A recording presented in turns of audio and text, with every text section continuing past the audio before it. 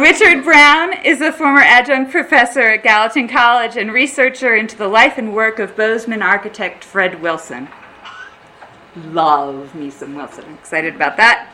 His work has been featured in the Bozeman Daily Chronicle, the History Channel, Montana State University, and the Gallatin History Museum. He is currently at work on a full-length book on Wilson, long overdue. I'm so excited to read it. Titled The Life and Times of Bozeman Architect Fred F. Wilson. So we'll look forward to that. And I believe today you're going to be talking about Fred Wilson in Yellowstone. It's great. Okay, thank you very much for being here. Thank Paul for his presentation. I'm going to be talking about National Park Service rustic architecture, also called park architecture, and Fred F. Wilson, who is a Bozeman architect. In 1976, the historical architect Merrill Ann Wilson, the National Park Service rustic architecture, said that this was possibly the first time in American architecture where a building became an accessory of nature. This is a list of the parks before the National Park Service came into being. Yellowstone, of course, being the top. In 1886, the Army came in and ran Yellowstone Park the best they could. Take notice that Grand Canyon was 1919 when it became a park, but it was also considered a National Forest Reserve before it became a park. This, as you've probably heard and heard again so far, is Cinnabar. This is as far as the train got in 1884 till 1903. This is right near Devil's Slide is right here. You're 7 miles away from what is now Gardner. At the same time, a lot of hodgepodge buildings are being built in the park. This replaced the Norris Hotel, which was called, it was the Upper Geyser Basin Hotel, and it was called the Hotel Shack. This gives you an idea of the sort of buildings that were taking place. The Department of Interior could specify, if you wanted to build a building somewhere, you had to build it here, you had to do a few things, but there was no enforcement of that. So you could build wherever you want. You could do pretty much whatever you want. This would eventually be replaced by the Old Faithful Inn. This building here is a mail carrier's cabin. And if you've ever been taking the road up from Gardner up to Mammoth, just as you get to the top of the hill and turn onto the split highway going into Mammoth, if you look to your left, this building is still standing. And I'm showing this because this is whatever people wanted is what they built. The mail carrier would pick up mail at Cinnabar, come up to Mammoth, and go all the way to Cook City. So he lived there. So this is what was taking place in the park before the National Park Service. This is Gardner 1903. The interesting thing about this is this building and this building, the train station, the train extended to Gardner in 1903, and these two buildings were designed by Robert Reamer. You'll hear a little bit more about him later. This building still exists. This is the W.A. Hall store. It was kind of a general store. They had a post office in there. They sold drugs. It's still there. This building is unfortunately gone. The National Parks Archives sit here, and the Gardner High School sits here. The arch was the brainchild of Hiram Chittenden, who was with the Army Corps of Engineers, but I've never been able to find who designed it. Some people say Robert Reamer designed it. Some people say Nels Ness designed it. So that's up in the air. Of course, these two buildings still exist.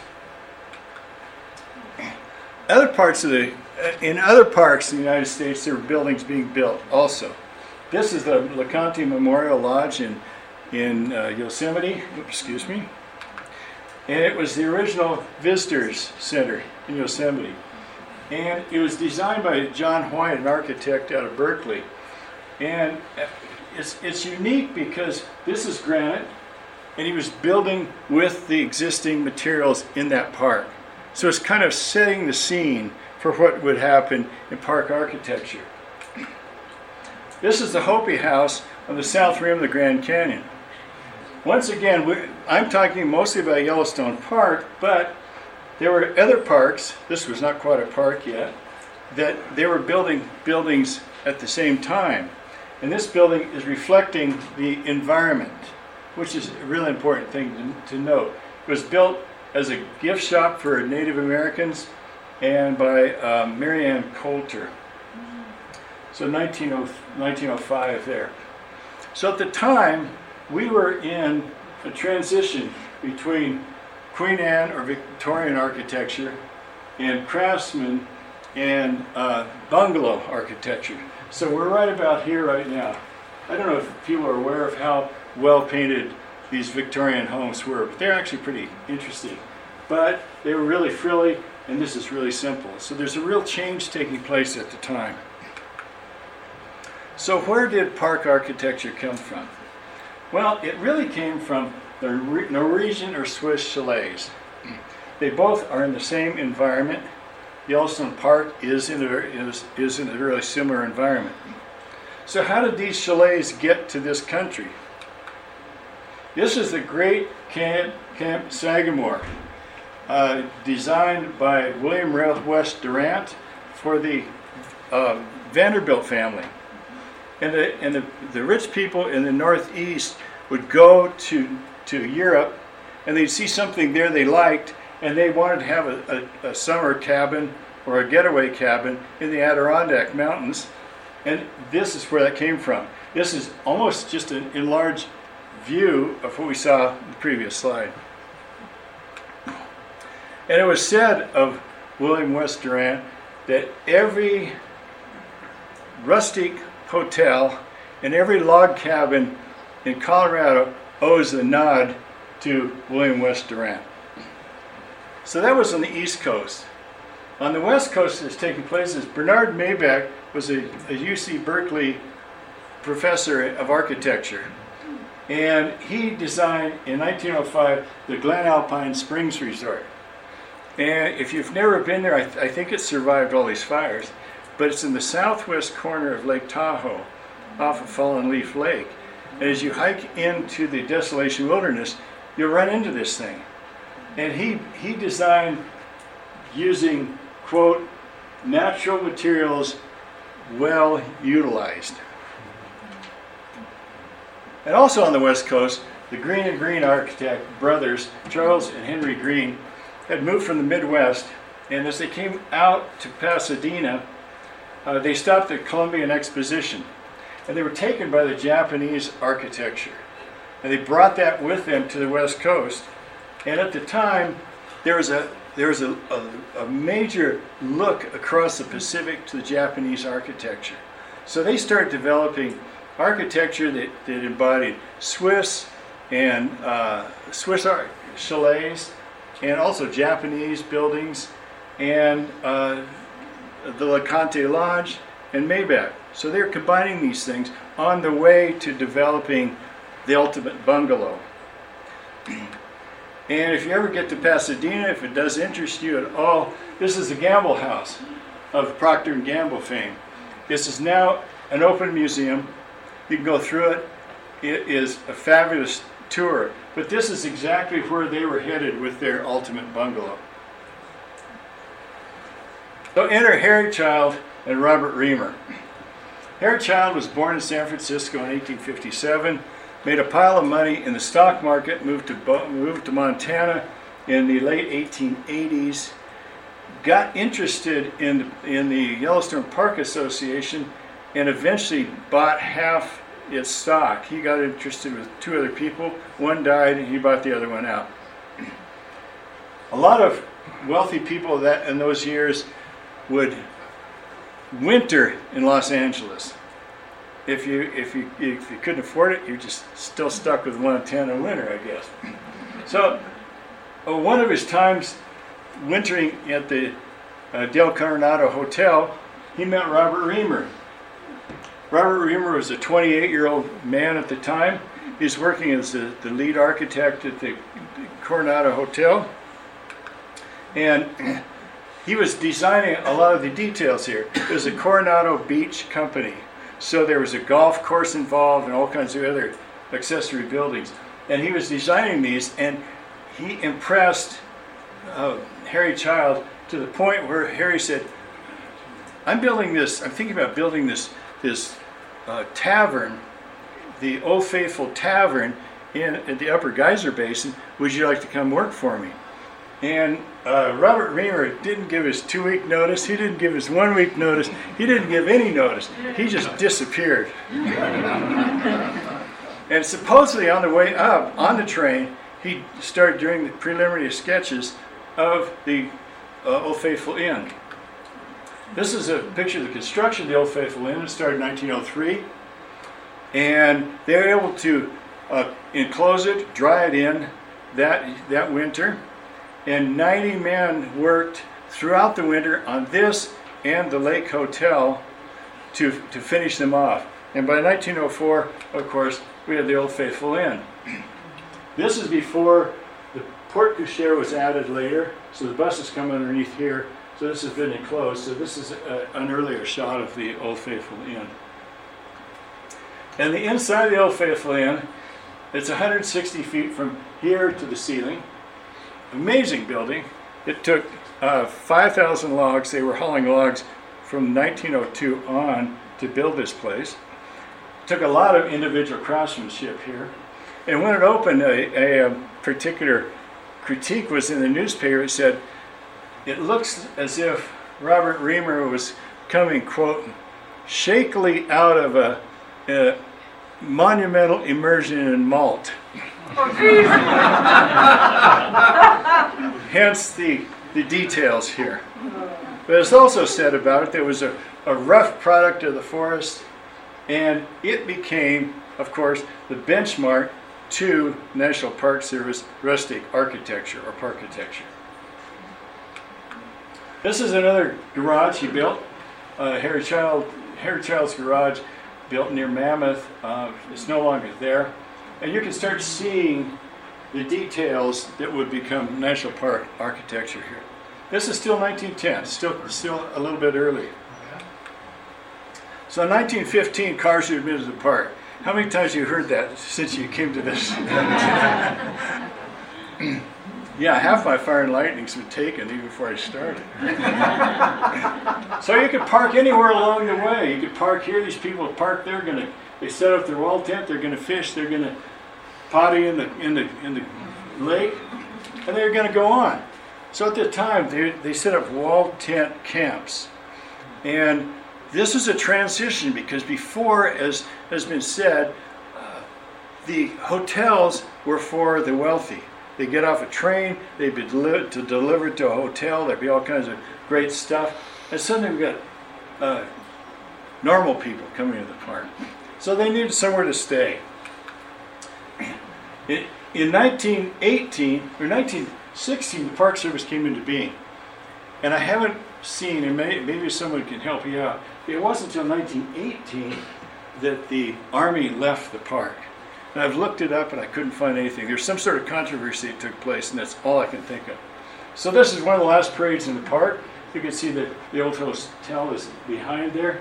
The interesting thing about this shot is this soldier right here is Jonathan M. Wainwright. And if you know your World War II history, he was left behind in the Bataan Peninsula when MacArthur was evacuated to Australia, and he surrendered the U.S. troops to the Japanese and spent his entire war in a Japanese prison camp. So in 1918, the Park Service finally took over Yellowstone, and the uniforms that they wear are very similar to dress uniforms of World War I soldiers. It was just picked up and reused.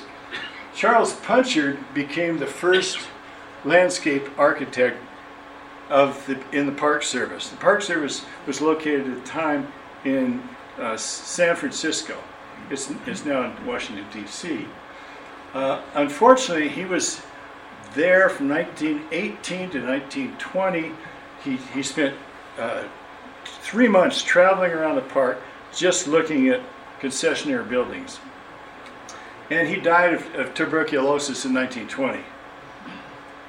And his assistant, Daniel Hall, took over from 1920 to 1927. And Daniel Hall was really instrumental in creating the National Park rustic architecture. And he decided that he was going to be the decider to where buildings weren't going to be put, what they would look like. Keep in mind, this is for all the parks. He was the National Park architect for all the parks. So he was still very interested in the individuality of the different parks. But he thought they should all come from local materials and reflect the local environment. And this is Lake Ranger Station, which is still there, overlooking the lake. Kind of a plain Jane building, but this is one of his earlier drawings, or earlier structures. Enter Fred Wilson. Fred Wilson was born in 1877 in Bozeman, Montana Territory. To put it in perspective, 1 month after Chief Joseph surrendered in the Bears Paw Mountains. He went through high school in Bozeman, went to Columbia, came back, worked briefly in Helena, took off, went to Europe. The story is he went to Beaux-Arts and studied for 2 years. Well, that isn't quite right. He was in Europe 16 months, and he probably spent a month or two in Paris, but his father was pretty wealthy, so he had access to his American Express account, and he would travel all around and come back and do an art class at Beaux-Arts, and he'd go down to Italy and come back around. So he was learning classical architecture at the time. His first job in the park was Lake Lodge. Now that was a new development, because like I said earlier, there was the Lake Hotel, there was the Old Faithful Inn, and that was for those two facilities were for the wealthy people.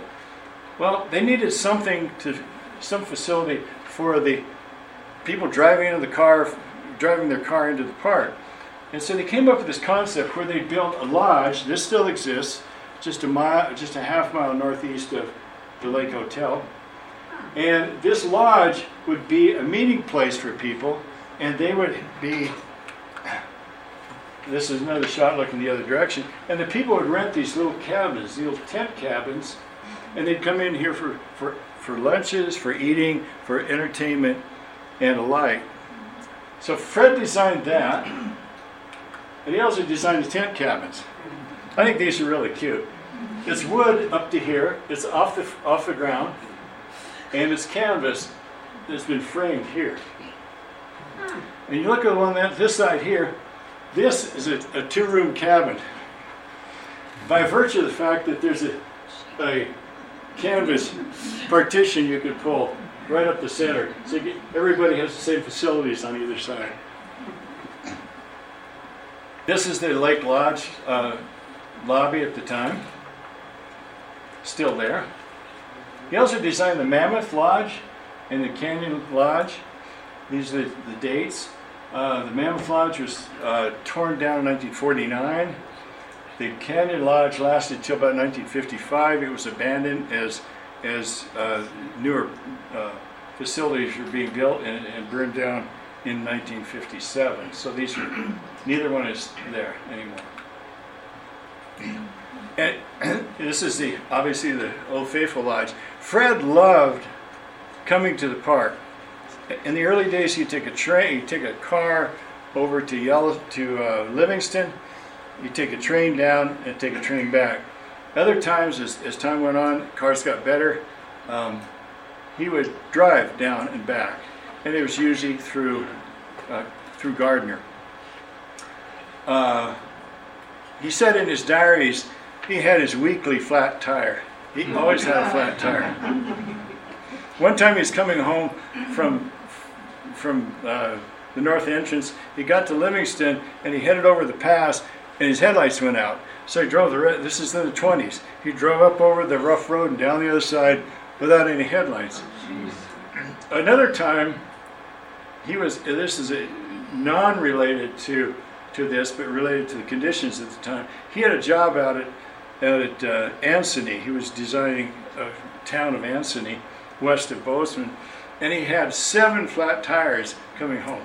And in those days, you jack it up, you take the screws off the split rim, take the split rim off, you pull off the tire in the inner tube, you fix the inner tube, you put it back in there, you put the split rim back together, you pump it up, and then you take off again, and you got another flat.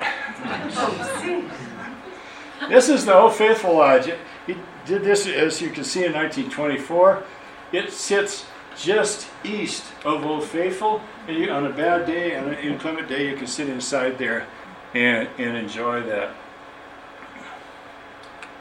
And adjacent to the Old Faithful Lodge is the Old Faithful Recreation Building. And it doesn't look like much from the outside. And as time went on, Fred was getting more and more administrative type buildings. But if you go inside, it's really quite interesting. It's made for a recreation center for the park employees. And then he got to design guest cabins, all kinds, shapes and sizes, and comfort stations. And they were used all over the park. So he might design a guest cabin A, B, C, and D, and they might be used here, there. So he got that, he was working his way kind of down to completely administrative work. And he still believed in the philosophy that architecture is primarily public service. So he poured himself into every single job he had, no matter how mundane it may seem. So he was not getting plum jobs like the Madison Junction Museum. This is by Herbert Mayer, and Herbert Mayer was, I believe, lived in San Francisco. The Park Service is based in San Francisco. The closer you are to the purse strings, the better things are. So Herbert Mayer is getting beautiful buildings like this. So in 1928, Fred escaped the park. He didn't really escape the park. He got jobs outside the park. And he could start expressing himself. He wasn't constrained anymore. So he designed the Eagle Store. This is designed in 3 parts. It's recently been sold. But the most important part is this right here, because it's a malt shop. And if you've never been there, this counter is 1930s. This here, the back bar, if you're going to call it that, is from the 1910 Eagle Store. And they still grind their malts just like they should. So if you're ever there, and I don't know if it's been purchased, I don't know what's going to happen to it at this point. They're not using that fountain much anymore. Aren't they? No. That's in the Eagle Store on the corner of Canyon and Yellowstone. You know, you come in on Highway 191, you take that hard right or hard left into the park, and it's right there. And now it had a more modern. This is gone, but it had a more modern canopy over here. So this direction is Bozeman. Come around this, and that direction is into the park. And he designed this. He was so excited about the design and designing something outside the park. He designed this for free. Unfortunately, Fred wasn't much of a businessman, so he was always had, quote, frenzied finances. And directly across the street was the Stewart Store. That's a fabulous building. It looks like a miniature Old Faithful Inn. And it stayed there till 1955. Unfortunately, a fire burned it. Then a regular generic gas station went in there, and now there's a curio shop of some sort on that corner. But that was, to me, that was a real loss. At the same time, to give you we're not going to get too deep into Fred outside the park architecture, but I just wanted to show you the breadth of his work. He did the Ellen Theater in 1919. At the same time, he did the Lake Lodge. So he would go from one design to another design, completely different. He did the Baxter Hotel about the same year he did the Eagles store. In those days you had to. In those days you could not have have your own signature like Frank Lloyd Wright, for instance, did later on. Either you design a house, or you wanted a house like Frank Lloyd Wright, or you're out the door.